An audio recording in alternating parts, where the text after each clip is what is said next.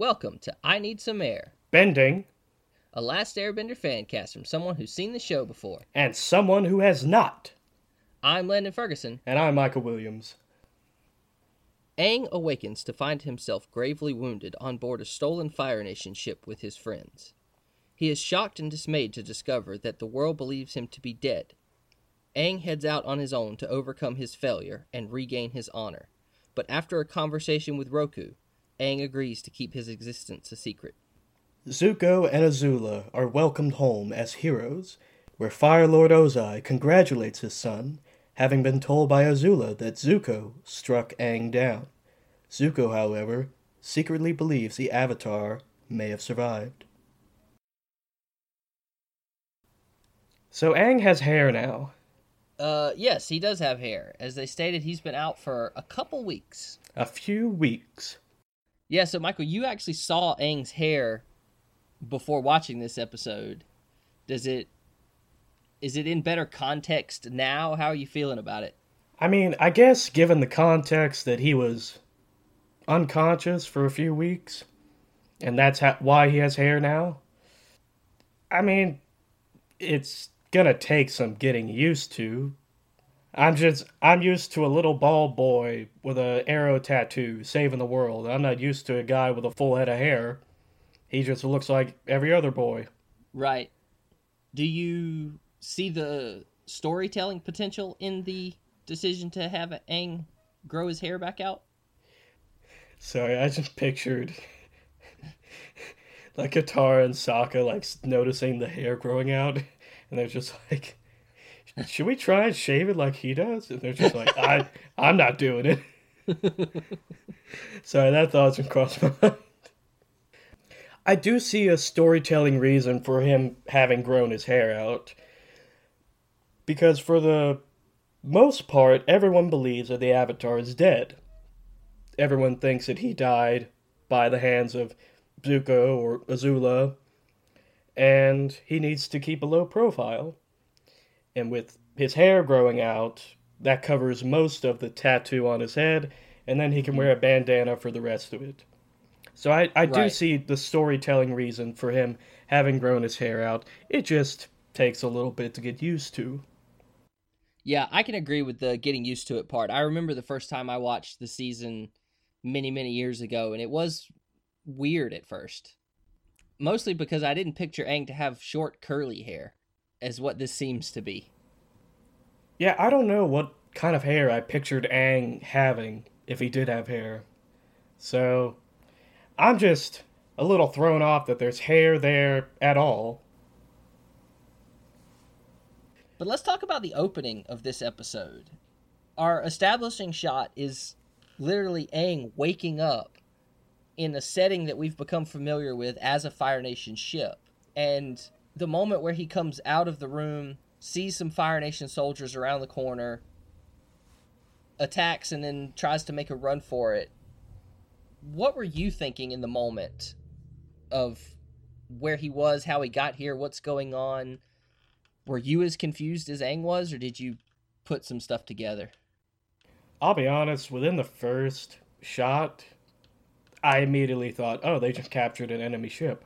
Oh, okay. Like, as soon as he woke up and saw all the Fire Nation stuff, I did think it was weird that I understand keeping all the paraphernalia on the deck of the ship, but I did think it was funny that they kept it everywhere else, apparently. And they didn't think about, when Aang wakes up, he's gonna see all this. Let's see what he does. Right. I could picture Sokka as like, it'll be funny. Or Toph. Yeah. She would probably think that was funny. Maybe someone was always at Aang's side and they didn't really think of it as a factor because it's like, well, someone's always going to be here when he wakes up. And this was just like the literal 2 seconds of a shift change that he woke up and they weren't ready for it. So someone just went to the bathroom. They came back. It's like, oh my god, I had one job. Something I found interesting in that scene was all of his bandages that covered a good bit of his body. I'm not entirely sure why, unless they were around the arms covering the tattoo as a precaution. But for the most part, it's the injury is like in his back, like the middle of his back. I didn't Mm-hmm. understand why he needed bandages everywhere else. I think the idea there is if you get struck by lightning, you wind up with burns in multiple locations. So even though the back was like the center point of the strike, he may have had some minor like first degree burns in certain areas. That's my reasoning. Okay. Because we do see a shot of him laying on Appa again in this episode just after or before Katara heals him, and we see a lot of burn marks around his like pants and other parts of his clothing. So that may have been like minor skin burns they were implying. Actually, now that I think about it, he was in a fight with Fire Nation people, so he probably got other burns. So what did you think of the dynamic with sort of this whole crew together on the ship? We see Sokka and Katara's father with his fleet of soldiers. We see the Duke and Pipsqueak reunited with them. It was a really cool reunion almost. Yes, it was. And I really liked the idea of them capturing an enemy ship. Part of me thought about why didn't they do that before, but then it crossed my mind that, well, they kind of have to do it now because there's a lot of Fire Nation ships around now because they've captured Ba Sing Se. And it was even working for a while. Toph mentions that several ships have passed them by and left them alone. And it's not until the one we actually see pull them over and dock that they had a problem. Let's talk about Aang's struggle for this episode. Did you understand his reasons for being upset at the idea that he had to stay hidden? I did. I would say I understood, because he's essentially had 2 seasons worth of, I'm the Avatar, there's a war in the world, I have to go and make it right, I have to go and defeat the Fire Lord. Like, this is what I have to do. So to go through all of that, and then you're at a point it's like, well, we don't really need you right now. We need you to lay low and stay quiet, because like we need you to do nothing for a little bit. And Aang does not strike me as the most patient little boy. He's always got to be active. He's always got to be doing something, which works out fine, except for like right now. Well, that's odd because the training of a monk is to be patient, and that's like the air nomad way. Then he should have been. He should have understood immediately. It's like, oh, I have to be patient. I have to wait. I have to master the art of neutral Jing. Maybe that's it. Maybe he hasn't learned that yet, like knowing when to do nothing. Because right now, it's like, you can't do anything. You have to do nothing. Like, we need you to lay low. Like, you're our element of surprise. And maybe this episode is just him finally reconciling that fact. So, like, I have to know when to do nothing. I partially disagree with you. Oh, okay. And here was my reasoning on his attitude in this episode. I think he has mastered patience. I think that's part of his air nomad training, and I think he is very good at it. But he was struggling with it in this episode because he had already failed the world for 100 years. People thought he was dead. And it happened again. Even though it was only for a few weeks, the world thinks that he's dead, and he has let everyone down again, so that it's like he's like stuck in this loop of failure, and he was so desperate to prove that I didn't let it happen again, that he was ready to get out and fight and show the world, no, the Avatar is still here. But he did have to finally come to his senses and realize that Sokka is right. This is a huge advantage, so that they won't come looking for them anymore. They can take the time to properly set up for the right attack. I do agree with you that failure is an important topic for Aang in this episode. I think Aang needs to recognize that failure is okay, and that ultimately, even though he lost the fight and they lost Ba Sing Se, they lost that battle. They didn't lose the war. Like, he still has a purpose. He still has something that he needs to do. And even though he failed in this one fight, they're still moving forward. Like, they're still gonna try and invade the Fire Nation on the day of Black Sun. He's still gonna try and face the Fire Lord. So for me, I see it as this is just a part of his journey. And I think Aang just struggles to accept that. There is no way you can go and try and defeat a warlord who is controlling almost the whole planet. There is no way you can go through all of that without any sort of failure. Like, you're gonna have a victory like the Siege of the North, and then you're gonna have a failure, like Ba Sing Se. Like, that's a big part of it. I think in this episode that Aang recognizes it's alright that I failed because I still have another chance to prove to the world that the Avatar is back, and I'm not going to let anything like this happen again. Right.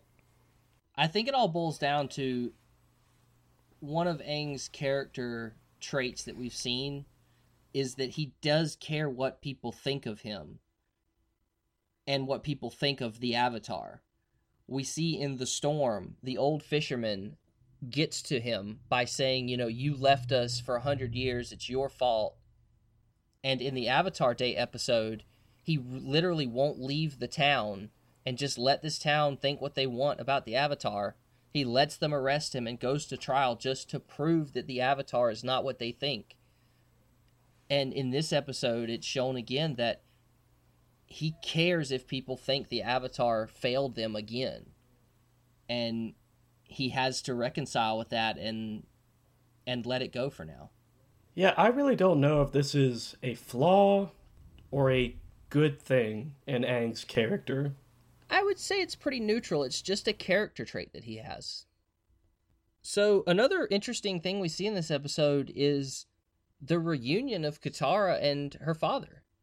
And it's funny because we actually miss their reunion. It happens while Aang's unconscious between the seasons.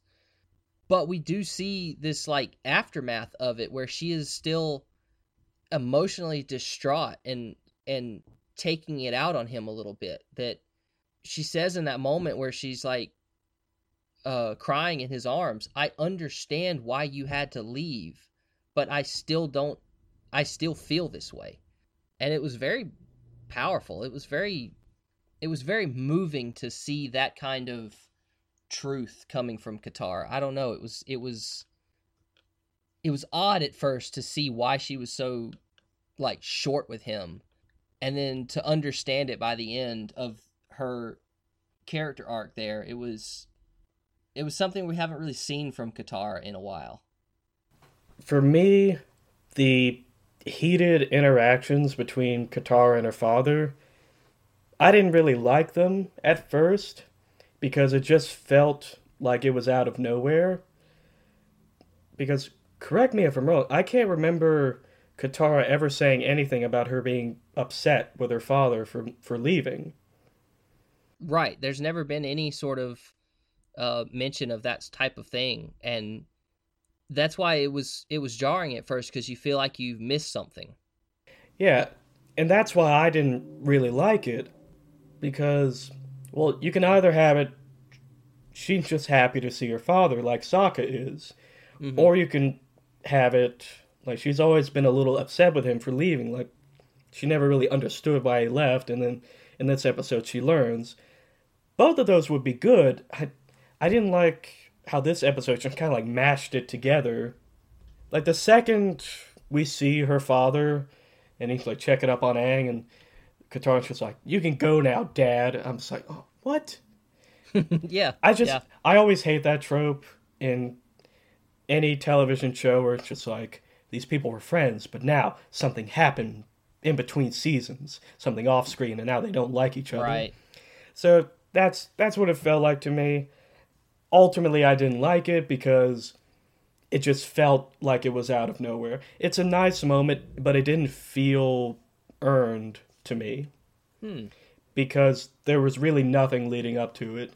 If we had opened up with a flashback of them like talking, and then maybe Katara and her father embrace, and then someone says a little thing, and then or he says a little thing, and it gets Katara a little upset, and then things just get heated from there. Like if we saw that start, and then we see it end in this episode, I would like it. But because we're just kind of thrown into the middle of it, it didn't work for me completely. I understand what you're saying. I see where you're coming from. For me, however, I really did like it. There was something about it, almost felt like Katara had been bottling up something, and that even between seasons, she still hasn't had a conversation with her father. And I think it's all in that line when she says, I understand why you had to leave, and I'm not upset, or that she was never angry at him for doing so, but she still feels this way. It almost felt to me like you can be as stoic as you want to be and say, people die, it's gonna happen, whatever. But then if you lose a loved one, you're still gonna cry about it, even if you tried to prep yourself for the inevitable, right? And this to me felt like it was inevitable that my father had to leave, but I'm still gonna cry about it now that, I'm able to talk to him and almost blame him in a way.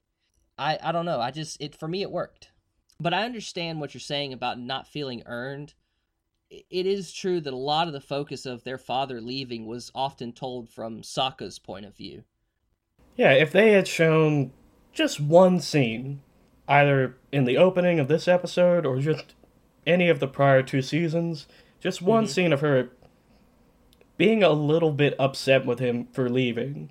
Maybe like when Sokka mentions him. Or they could have had it in the Bottle of the Water Tribe episode. If it was just a little something, I think the scene would work. But for me, it just kind of... It feels like conflict from out of nowhere. Let me throw this at you. What if it was there, but it was just incredibly subtle? In the Season 2 finale episodes, she was very quick to not go see her father. She stayed behind at Ba Sing Se to work on the war effort, when she probably didn't have to. Maybe there was something there about her just not quite ready to confront him for leaving. Maybe so, but are we saying that because we've seen this episode, or because there is actually something there in the season 2 finale? It popped in my mind, so I thought I'd throw it out. I guess that's headcanon thing, I suppose. It may not actually be there. Going back to that scene, as I can remember it, there's nothing about it that indicates that Katara doesn't like her father, or is upset with him, or has a dislike of him. All it is just, it indicates she knows how important seeing their father is for Sokka. So she lets Sokka go because she knows how important it is to him. Right. And so when I think about that scene, there's really nothing there to indicate that she is upset with him. I will say it probably would have been better if she had gone with him, because I still don't think she served a lot of purpose in the planning room at Ba Sing Se. And she did ultimately spill the tea about Zuko and Iroh. So, I don't know. Maybe she should have gone back. Who knows? And I do think what they were trying to get across with this episode was that I don't think she knew that she felt this way until she reunited with her father. That's stretching it a little bit for me. It's like those, you can be fine with it until you're literally confronted with it, and now you have to come to grips with something that's bothering you and you don't know why. Like I said, I think it worked for me. Well, I don't think it worked for me. All right, well. So, I'll tip my hat to you, good sir, and I'll see you at noon in the saloon for a duel. This podcast is over. No. Yeah, you just wait. Next week's like, so hey guys, it's Michael. Landon's dead. So...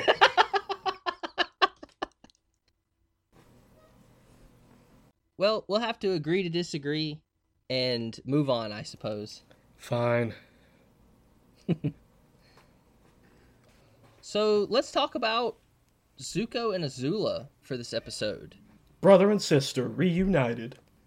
We see a very grand entrance back into the Fire Nation for Azula and Zuko with this announcement from Azula's advisors, the two old ladies that we saw back in the beginning of season 2, sort of recapping everything that happened and is even going on between seasons of the capture of Ba Sing Se and the occupying of the Fire Nation, moving in, the tearing down of the walls, and Zuko's return. It was just very grand and epic, and we see that Zuko and Mai are now a couple. Yeah, I've been rooting for them since Return to Amashu. Yeah, I think wasn't it hinted at early season 2 that Mai used to have a crush on Zuko, or was it the other way around? It was hinted at in Return to Amashu, and I've been waiting for it ever since. But who had the crush on who again? She had a crush on Zuko. That's what I thought. Okay. Because we saw in Zuko Alone, he was more flippant and angry with her. Mm-hmm. Like it's when Azula would try and mess with him and like push him together or whatever. Right. But now they're together, and my heart goes out to them. Yeah. They're my end game. For me, Zuko's return felt a little bit like a fish out of water. Did you get the same vibes? I would say so, yeah. He's been gone for 3 years. Yeah. And the idea of him being welcomed back with such open arms, but he didn't complete the quest that he was banished to go do. None of it was as he imagined it would be. And he doesn't quite know what to make of it. Yeah, I kind of got a sense from Zuko that everything of the return felt a little hollow to him. Yeah. Because he had ultimately failed in his quest.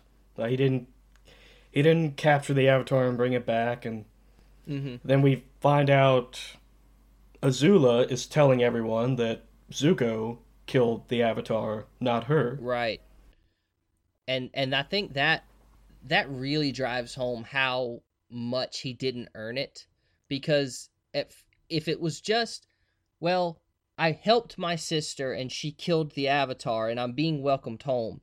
That's not how it was supposed to go, but it's okay. Then to find out that you're only home because your father thinks you killed the Avatar, it just adds one more lie and hollowness, like you said, to the whole situation. And I couldn't wrap my head around why Azula lied for him in the moment. Before the revelation she gives, what were your thoughts about that? I'll be honest, I kind of immediately figured, oh, Azula's trying to manipulate him.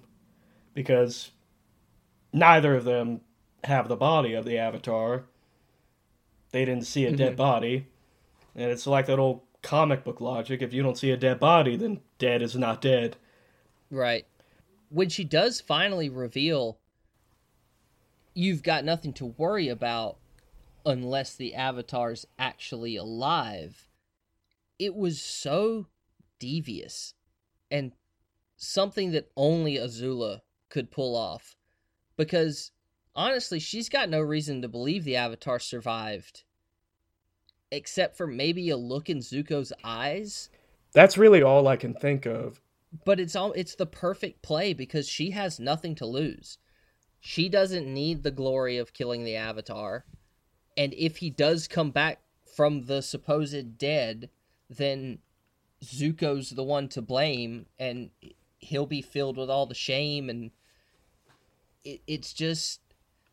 Honestly, it should have been a moment for Zuko to just walk away from everything, I think, because it felt like she was extending an olive branch back in Ba Sing Se, and this is the moment that shows she's still the same person she always was. She's still treating you the same way. But unfortunately, we don't really get to see what his next move is before the episode is over. I'm pretty certain that he already regrets the choice he made. Yeah, I think it's sinking in. But I feel like another thing that contributes to the idea of him feeling hollow about everything is that I've made my choices, and now I'm back, and I'm essentially trapped. I I made my choice to help take down the Avatar, and it looks like he was defeated. And like we captured Ba Sing Se, there's no one left to defeat the Fire Nation. So like I'm back where I started, Mm-hmm. and I'm remembering so much that I didn't really like about home. So like now I'm back with my father, which that's the big reveal at the end. I'm back home with my sister and my father, and I have their respect and honor supposedly, but is that what I wanted? So I think that's one thing that contributes to how it looks like he feels hollow. It's like he's back here. He's not there under the circumstances he thought he would be, but he's back home, and I don't think it's what he wanted. I think part of that he's just sitting there. It's like I made a choice to come back here, and then it still feels like the same thing to me. Mm-hmm. We didn't see what happened to Iroh, so I think at this point Zuko has no one to go to because the only person he could rely on was Iroh, and he betrayed Iroh, and we don't know where Iroh is. Right. So it's Right. unlikely that he can go up to Iroh and ask for his comfort, because I imagine Iroh would be pretty upset. And then who else is he going to go to? I highly doubt May wants to hear about his inner turmoil. Yeah. Although that kind of stuff seems up her alley. She's always sort of had some inner turmoil that she likes to express. I don't know, because we had a moment on the boat where she said, "Hey, are you cold?" He's just like, "Yes, I'm cold." Right. And he goes into the like, "It's been so long. How will I face my father? I don't have the Avatar." And she's just like, "Yeah, I just asked if you were cold." Right. Yeah, I forgot about that. That's why I love May. It's like, I Yeah. asked you one question. Next time I want to hear your inner turmoil, I will say, "Zuko, tell me about your inner turmoil." And let's not brush over the fact that Azula says May's actually seemed pretty happy lately. Yeah, that's why I'm rooting for them. Yeah. Because May's been so dark and murder happy the whole time we've seen her. Thankfully, we haven't seen her actually murder anyone. Well, yeah, I just find it, I don't know, heartwarming that, like, Zuko's her light at the end of the tunnel. Right. It's I don't know what she sees in him, but you know, I'm happy for them. It'll be interesting to see more of that character dynamic. It'll be fun. I am looking forward to it. So we also get in this episode our first official reveal of the Fire Lord, Fire Lord Ozai. Fire Lord Ozai. And I've never really thought about this before, but it's obvious that not showing the Fire Lord, in full in past seasons was a way to sort of make him a little bit more scary, kind of less human. There's always fire in the background or in the foreground whenever the Fire Lord is depicted or mentioned. But one of the things it does that I realized this time was this stated him as the season 3 antagonist. We had Zhao for the first season, so we didn't really need the Fire Lord. We had Azula for the second season, so again, we don't need the Fire Lord. Let him be the background threat. And now this time he is shown to us for the first time, and now it's official. He is the season 3 antagonist. And I think that's really clever storytelling. Yeah, I saw it in a little bit of a different light, Mm-hmm. where I think the Fire Lord is the antagonist of the whole show. He's the main villain in each season. I mean, officially, yes. Yeah, but the way I saw it, it's just like season 1, they had Zhao and Zuko to an extent for Aang, Right. and they had to defeat them, kind of like the Fire Lord's lackeys. But it's all ultimately to get in the position to fight the Fire Lord. And then we got Azula and Ty Lee and May, another pair of lackeys from the Fire Lord, and now it's actually the Fire Lord. So it's kind of like, it's like in the MCU with Thanos. Like they keep teasing him in the movies, and then he Yeah. finally appears. And when he appears, there's no like grand introduction. Like he's just there. He's just another character like everyone else. He's just the big bad that everything was leading to. Yeah. That's how I viewed Ozai being revealed. Yeah, you're not wrong. He's definitely always the main focus, but something about it now is like he's not hiding behind any more lackeys. He's literally come out on camera for the first time, for lack of a better word. Like, there's no one else in the way. Mm-hmm. It would have been so funny if Aang looked at the camera and said, "We're in the end game now." Then that would have meant that Marvel stole it from Avatar. I mean, yeah. So I guess that takes us into a little bit of world development. And I think the biggest thing, and something I really wanted to see, was what happens to Ba Sing Se after the Fire Nation has taken it over. And we see that the Dai Li are still operating by Azula's orders, and they banded together and tore the wall down, or tore a section of the wall down, so that the Fire Nation could just march in and occupy the city. And it's a glimpse into sort of how it has worked for the rest of the world that has been overrun by the Fire Nation. Somehow they get infiltrated and the Fire Nation just moves in like they own the place. I will say, I did appreciate that it was a clean break in the wall. Right. That's the only good thing I found about that scene. That nobody's tripping over random bricks as they come in. Well, you can get the marches all synchronized, all the tanks, they go in. Maybe rows of 4 or whatever, I don't know. I forgot about those tanks. Oh, really? Yeah, I saw that, I was like, they have tanks? Oh yeah, they do have tanks. Last time we saw them was the drill episode. They were... Yeah, they got defeated easily. Yeah. That's what I remember. Then we get another shot of the serpent again, which I completely forgot about and wasn't expecting. And for some reason knew that the Fire Nation ship was the one that needed to be attacked. Does the serpent have a moral compass? Maybe. What if it was circling underwater for a while and looking and maybe assessing the situation? Maybe this is where it learned how to have a morality. Because it's like, okay, these people are clearly trying to leave and this ship is trying to murder that ship. They're trying to murder him pretty hard. Like, these people must be bad. And that's why it went after the Fire Nation. I don't know, maybe it learned morality in that moment, or maybe it already knows. I really don't know. Yeah. The plot needed that to happen, so it happened. I suppose.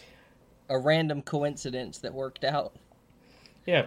I mean, you could have had Toph open up the front of their hull a little bit so they would start taking on water and they couldn't chase them anymore.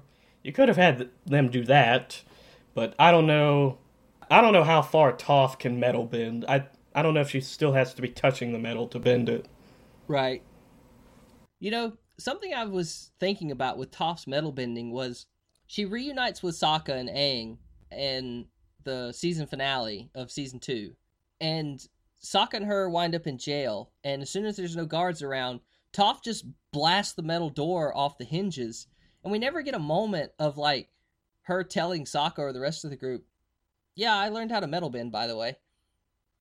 And then it happens in this episode, and I think it's the first time Aang's seen it, and still no conversation about, hey, by the way, that miraculous, amazing, impossible thing I just did, you're welcome. Yeah. I imagine in the jail scene she told Sokka beforehand, we just didn't see it. Right, I'm saying it would have been nice to see it. It's very weird that we didn't see it. And then, when Aang sees it, they just sit him down, they just show him the Guru episode where she learned how to do it. So just show him the episode? Yeah. Yeah. That's my favorite thing for any character. It's how do they get caught up so fast? Oh, they just watch the movie or the show.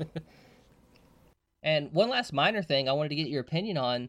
What do you think about Aang's staff getting destroyed? I thought it was sad. It's a very striking shot to have the episode end on the staff sticking up in the volcano and just catching fire. And yeah, it was a pretty symbolic image to end on.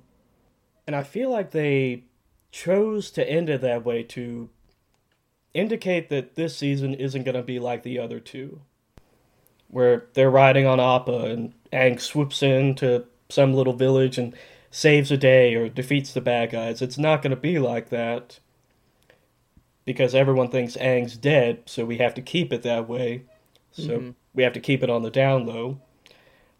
And so that means he has to get rid of any markers of the Avatar, which include his staff.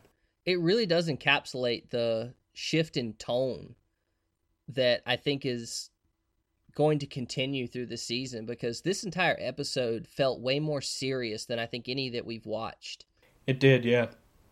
And that actually brings us into our plot now.